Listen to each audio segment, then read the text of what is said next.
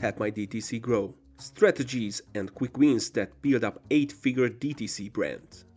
How can you harness the power of customer data to drive acquisition, retention, and personalized experiences? Jason is a customer value optimization specialist working with brands to deliver long-term growth. Sold his first agency back in 2017 and worked with some of the UK's leading e-commerce agencies before starting Defiant. From this episode, you will get the answers to the following questions.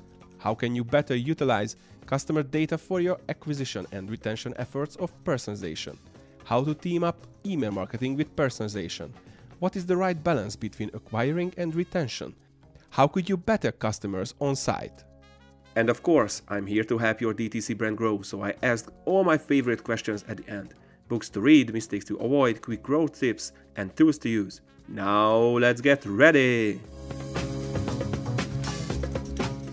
I've read recently on LinkedIn that inspiration isn't in the future, but it is in the past.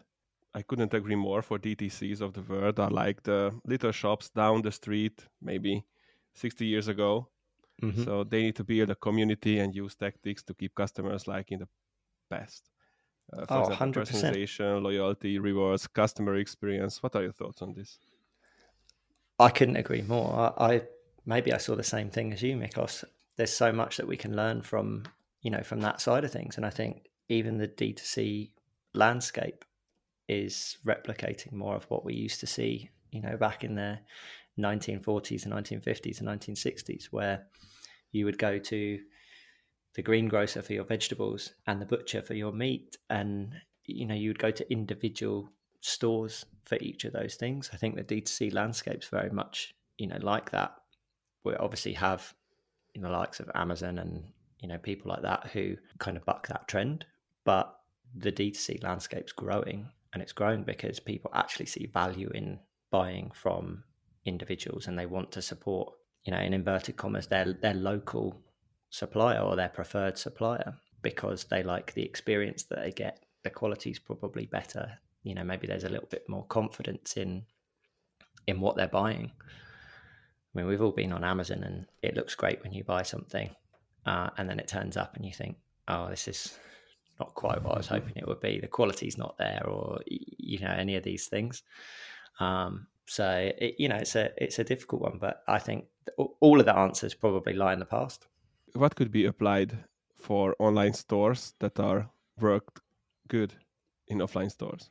I mean, I think we talk a lot about personalization, right? That when you used to walk into one of these stores, you would go in and they would recognize you. They'd know your name. They'd know the types of things that you like to order, and all of these sorts of things. And I think we can replicate that online more and more.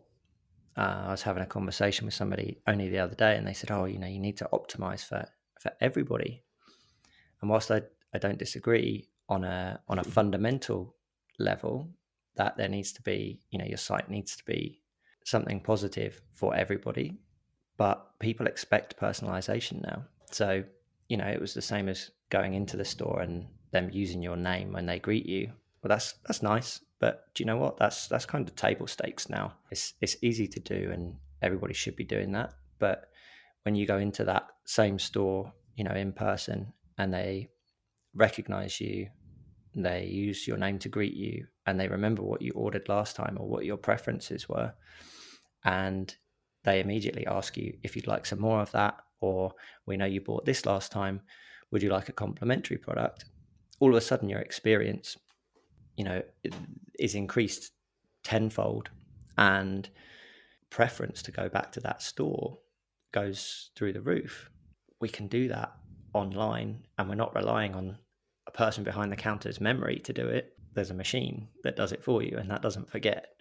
So, you coming onto somebody's, online store, they should recognize you. They should know what you've ordered before, and they should be able to serve you something that's of interest to you moving forward. So I think that's the biggest learning and biggest opportunity that we probably have. How can DTC brands use this data that they have, these data sources, to maximize valuable information and to build up a really good strategy around it? So be really personal and feel like it's natural from the customer perspective? I mean, I think the natural piece is the key. When it feels forced, it just feels a bit grubby. It doesn't give to a nice experience. But I think being able to leverage it, brands are sitting on a goldmine of data.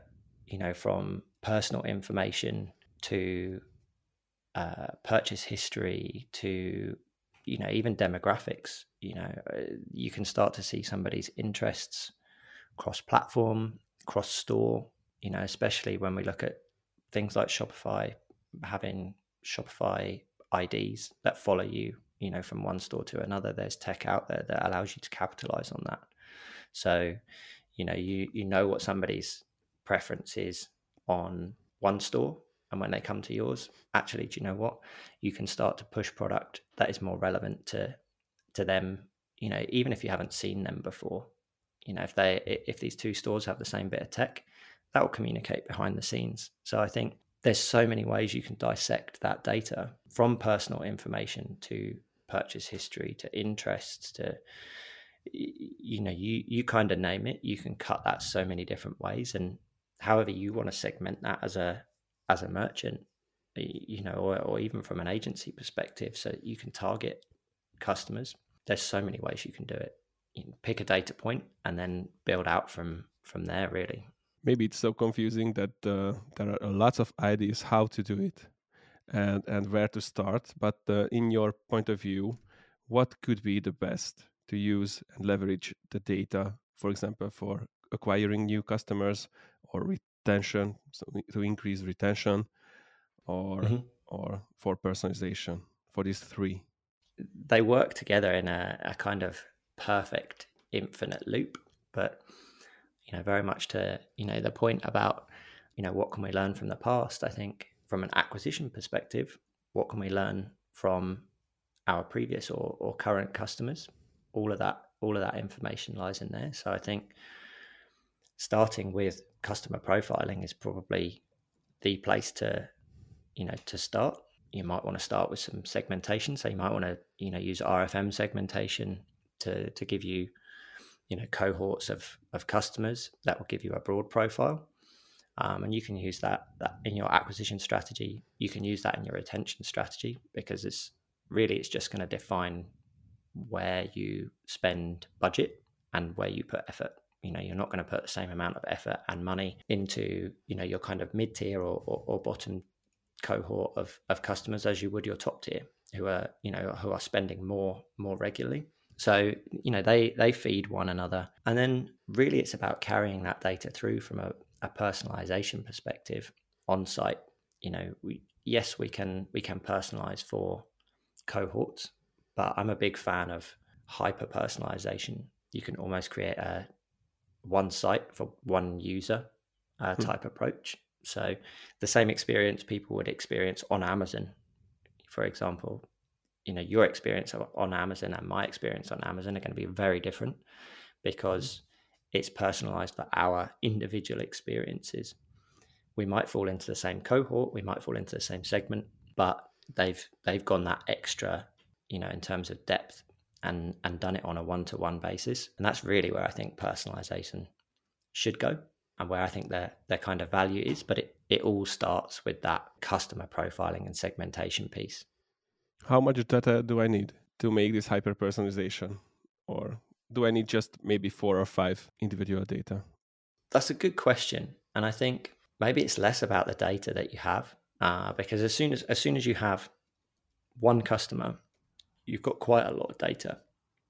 You've got their browsing data, you've got their personal data, you've got their purchase data, demographically what they look like, geographically where they're located. There's so much that but they might not be your ideal customer. They might just have purchased.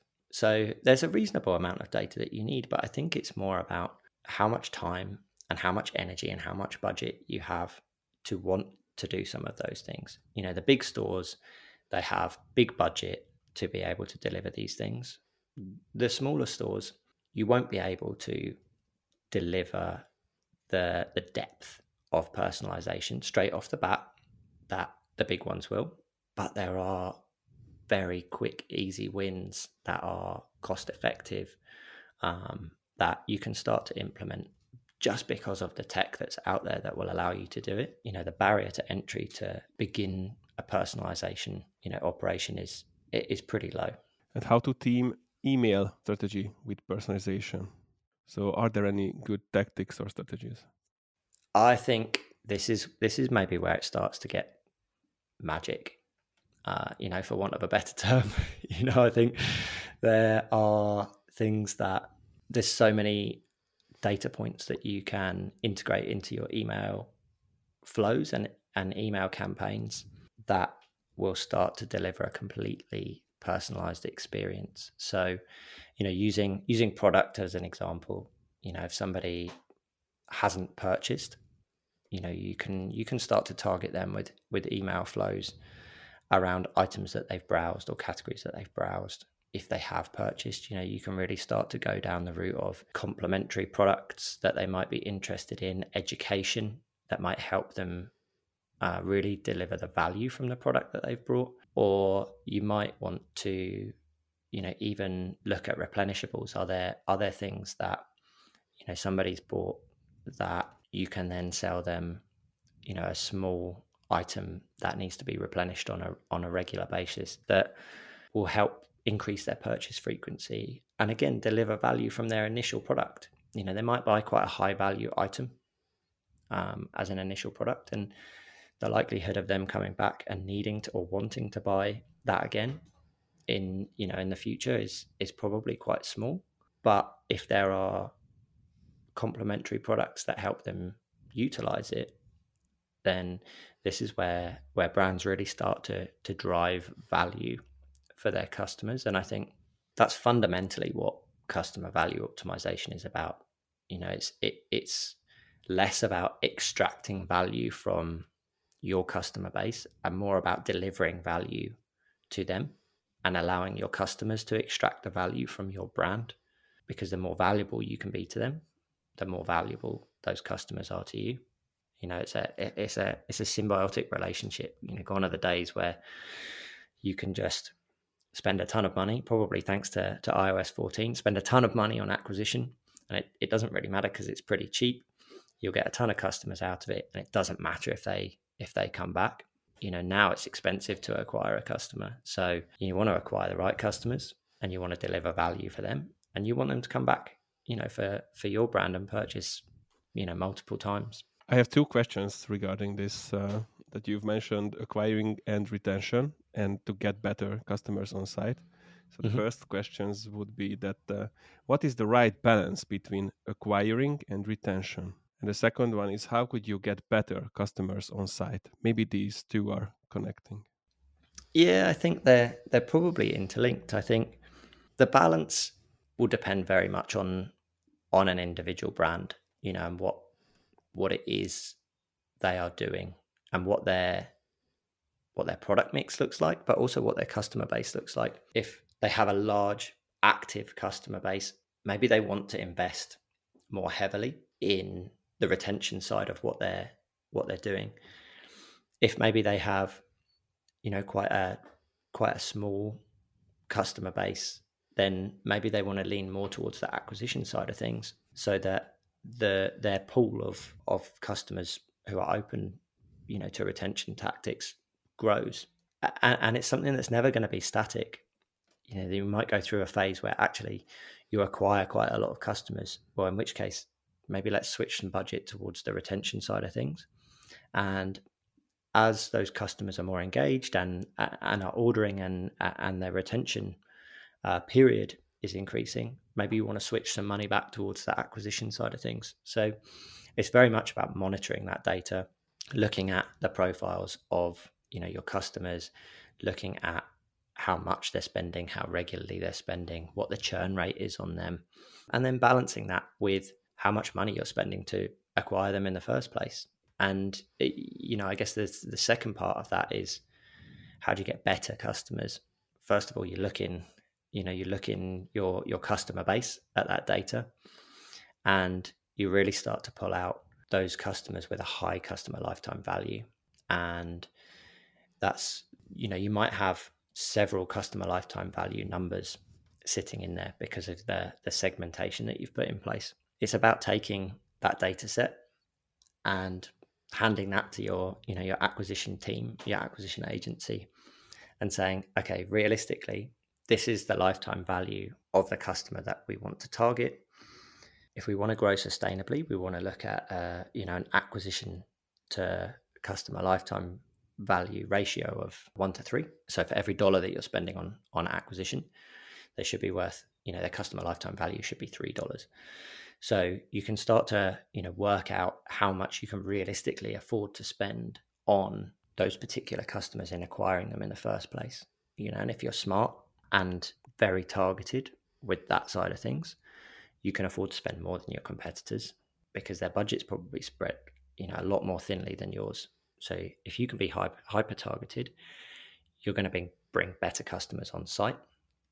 If you're bringing better customers on site, you need to make sure that your site's optimized for those people. So you're probably converting more. So you're putting, even more customers into your database, which will help you with your learning for better acquisition.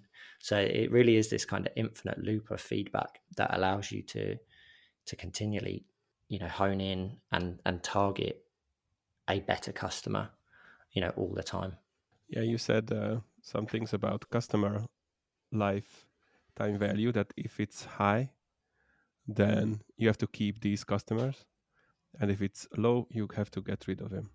What are the other metrics that you have to look at if you want to decide that if they are good customers or not? For example, if there is a low customer lifetime value, but it's related to just one product, you have to get rid of this product, or that there could be some other products that build on this product. I think the product thing's really interesting because I think for a long time we've not really considered how important it is, a customer's first purchase, the product that they first purchase. We've just celebrated the fact that somebody's crossed the line and has spent money with a brand. Whereas I think the smart brands are digging a little bit deeper into understanding their product mix. And, if somebody buys product X, are they going on to buy product Y? Or if they buy product Y, do they go on to, buy product Z? And it matters. It really does matter. So looking at that product mix and understanding and recognizing your kind of hero products that are the ones that open the door for people to become repeat customers. And then also recognizing those products that, maybe are toxic to your brand, that if somebody buys this particular product, they don't come back. It's actually hurting your brand. Whilst you get, a short-term win of whatever the value is of that product, they're not coming back. So you're losing an opportunity to sell to them, again. And so that product mix is really important at looking at how you can deliver lifetime value of a customer. And I think more so than ever, as budgets get squeezed and we have global economic conditions that are, unpredictable maybe is an understatement at the moment. But, all of these factors come into play. I think it's just about brands being smarter with the data that they have, because they have all the answers. They're all sitting within that business because there's a customer base that exists. They have an acquisition funnel that it's working, to some degree or not, how well that's working. All of these things are in play, and it's about being able to mine that data and really leverage it, rather than the kind of analysis paralysis that can set in when you're confronted with such vast amounts of data. Picking a point to jump in and start analyzing can be very, very difficult, but working, with people on a strategic level and a data analysis level, I think will just help shine a light on where you're going to get the biggest return on your investment, whether that be financial or effort. That's where you need to focus your effort first, and being able to communicate that with the team around you will provide a direction of where you want to start, rather than just being overwhelmed by the sheer volume of data in front of you. Yeah, for DTC brands who wants to grow, maybe they need some data mining and analysis. Maybe it's not their best way to spend time. So maybe they are not in love with data and analytics. But how can agencies and businesses effectively communicate the insights gained from data analysis to improve their strategy? So in this relation, maybe there could be a discussion between the agencies and the DTC brand, and maybe they could work with full service agencies and some other specialized agencies. How could they cooperate better? I think a lot of it comes down to communication. When you work with a full service agency, you have the benefit of hopefully they're communicating internally, and they're analyzing data and sharing insight. And really there's always a gap between the end result and what you want to achieve. The data will take you so far, but that you're always going to have to make a leap with a hypothesis as to how you can solve that problem. But in analyzing that data and bringing that in, you're really making that jump between the known and the unknown as small as possible. I mean, this is why we have A/B testing and things like that. So that we have a bit of a parachute for if the hypothesis doesn't work out the way we think it is going to, that all is not lost. We can go back and make that happen. But ultimately, we want to bridge that gap and make it as small a leap as possible. And working with full service agencies can definitely help in that respect, because they can see the complete data set. That said, you could probably argue the opposite as well, that working with specialist agencies actually gives you more in-depth opportunity to do something more specialized. So working with a specialist acquisition agency and a specialist design and dev agency and a specialist marketing agency, all of those specialists are going to give you the depth of knowledge that you need in each of those things. But you're probably missing or lacking somebody tying all of that together, which is where somebody like me would come in to work with each of those agencies and each of those partners to kind of tie all of that together. Or if you've got a great e-com manager or somebody sitting in your business, that's really the sort of thing that they should be doing, overseeing the strategy and making sure that everybody's on the same page, so that messaging from acquisition carries all the way through through the site for conversion and into the retention strategy, and that they're sharing data, because they all need the data that the other one has, because they're just the next rung on the ladder, the next step. They each need to know what the other one's doing. I could argue for and against all day, a full service agency versus specialists, and I think it really just comes down to preference. Yeah, you want to be the advocate of the DTC brand owner and make agencies' life harder. Yeah, I get it. Yeah, I think there are so many agencies out there, specialist agencies doing a great job, and working really hard for their merchants, and through no fault of their own, they're missing opportunities for that merchant, and be the voice of the merchant and be the voice of the business, somebody who's behind some of the metrics as well. Unit economics is a big one. For a long time, lots of merchants thought that cash in the bank meant profit, and I think we've had supply chain issues from 2020 now through to a squeeze on people's personal finances and interest rates going up. All of these factors are just creating a bit of a storm for merchants that make it very, very difficult to keep a handle on some of their most basic business data, let alone on-site data. So it's something that somebody needs to own somewhere, for sure. Yeah, and I've heard on LinkedIn also that the best advice that a DTC brand owner could get is from a financial side, so from a CFO or maybe a supply chain manager that you've already sent. I really want to invite somebody who is really into inventory and CFO. Hey, look, these people don't run businesses as a charity, right? Yep. I think fundamentally they need to understand their business metrics before they understand their on-site metrics, making sure that they can bring a product to market profitably is really the seed of that. Everything else is supplementary to that side of things. And if they don't understand the numbers that are driving that from a business perspective, then I think it's going to be very easy for those businesses to fail. So I would want to hear one too. I'd want to hear your podcast, Miklos, with a CFO on board. Yeah, I will definitely look somebody. Or if you are listening and you are a CFO, just apply. Last but not least question: how can businesses navigate the challenges of increasing? So it could be also financial inventory stuff, but also from the marketing level.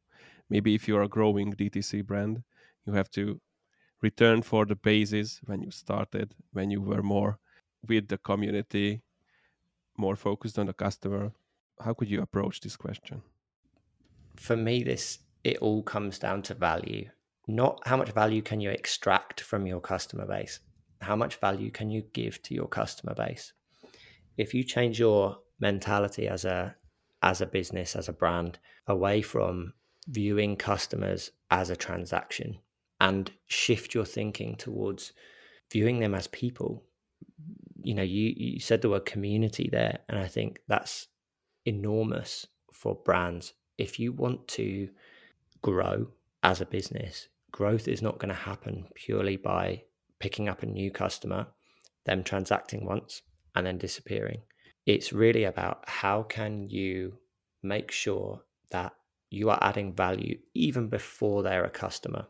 So you can start to build a brand. People buy brands for their perceived value. People will buy a MacBook over a PC because of the perceived value of it. They buy a pair of Nike trainers over another brand because of the perceived value. And they've bought into that community that they've built, and they feel part of that brand. And I think that's due to the customer centricity of what they do. Everybody's purchasing because they have a push or a pull in their life that they either want to get away from, they have a problem, a pain point that they want to move away from, or they have a destination that they're trying to reach. And so they need a product to facilitate that. And that's what people are buying. Being able to communicate that and deliver that value to your customers is really where all of the value lies for all businesses, regardless of whether you're a D2C business or a service business, or businesses full stop will all benefit from trying to deliver as much value for their customers as they can, rather than extracting it from their customer base. Last but not least, I want to give some seeds and nutrition for DTC brands to grow. So there would be 4 quick questions, and I want some quick answers from you for these quick questions. The first one is, what books or influencers would you recommend to read or follow for a DTC brand? Oh, that's a really good question.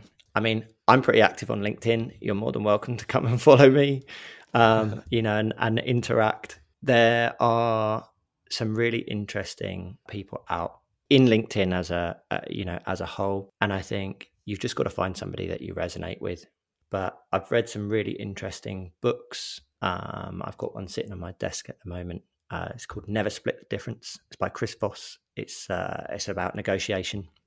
You can apply this to any kind of area in your life that you want to have a conversation with somebody about. And I think he's an ex-hostage negotiator, so he's got some interesting stories in there.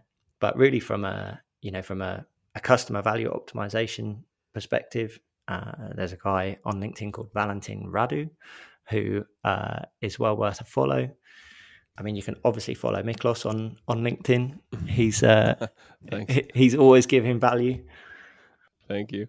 The second one is, what is the biggest mistake that DTC brands could make? The single biggest one. I think personalization is the single biggest mistake, because you can apply that to so many things. If you get your personalization right, you can get your targeting right, you can get your conversion, an on-site experience right, and you can get your retention right. So that for me is the single biggest thing, and it's the single biggest turn off as well, I think, for consumers. And as consumers ourselves and customers ourselves, if I don't get a personalized experience and I have to do all the work, it kind of puts me off. That for me, I think would be the single thing that they could do. The single biggest mistake, that if you leave personalization out. Yeah, absolutely. Yeah. And could you tell me your quick growth tip related to DTC brands? The quick growth tip that maybe they could apply tomorrow. Oh, that's a very good question. I think invest in your community, invest in the customers that you already have. By no means am I saying turn off your acquisition strategy or your budget. But if there's one thing that you're going to do tomorrow, go and have a look in that customer database and see if there's value you can add. And the last question is, what tools would you use as a DTC brand who wants to grow? What tools, applications, softwares? I mean, I'd probably have to continue down the route of personalization. There's some great tools out there that will allow you to do that, relatively quickly, relatively easily, and probably relatively cheaply. Optimonk give a great, product that will allow you to personalize on-site experience. Same with OmniConvert. There's things like Rebuy that you'd be able to install on your Shopify store. Yotpo is probably, no, not Yotpo. You can cut that bit, Miklos. Nosto is probably, another brand who are doing personalization really well. Yeah. Yotpo is good for loyalty and other stuff. Yeah, not personalization. But maybe email and SMS for parts of it. Yeah. Email and SMS is an easy one, I think. You have to go a long way to beat Klaviyo on those fronts, both email and SMS. And I think they're so dominant now in the market. Attentive are doing some really nice stuff with SMS, and they can help you get over some hurdles that maybe you might encounter elsewhere. So there's some really good stuff there. And on the loyalty front, I mean, you have to go a long way, I think, to beat Loyalty Line. They have been doing it for so long, and they integrate with so many different things and so many platforms and provide so many different solutions that you'd have to go a long way to beat them. There are other people in the market. You've got people like Stamped.io and whatever who are doing things on the loyalty and rewards front, which are at a slightly lower price point. There are some big players out there who are doing what they do really well, and you have to go a long way to beat them. Thanks, Jason, for accepting my call and giving real value to my listeners. Well, look, thank you for having me. It's been a real pleasure. And don't forget to try these tips today. For more seeds and nutrition, stay tuned for the next episode.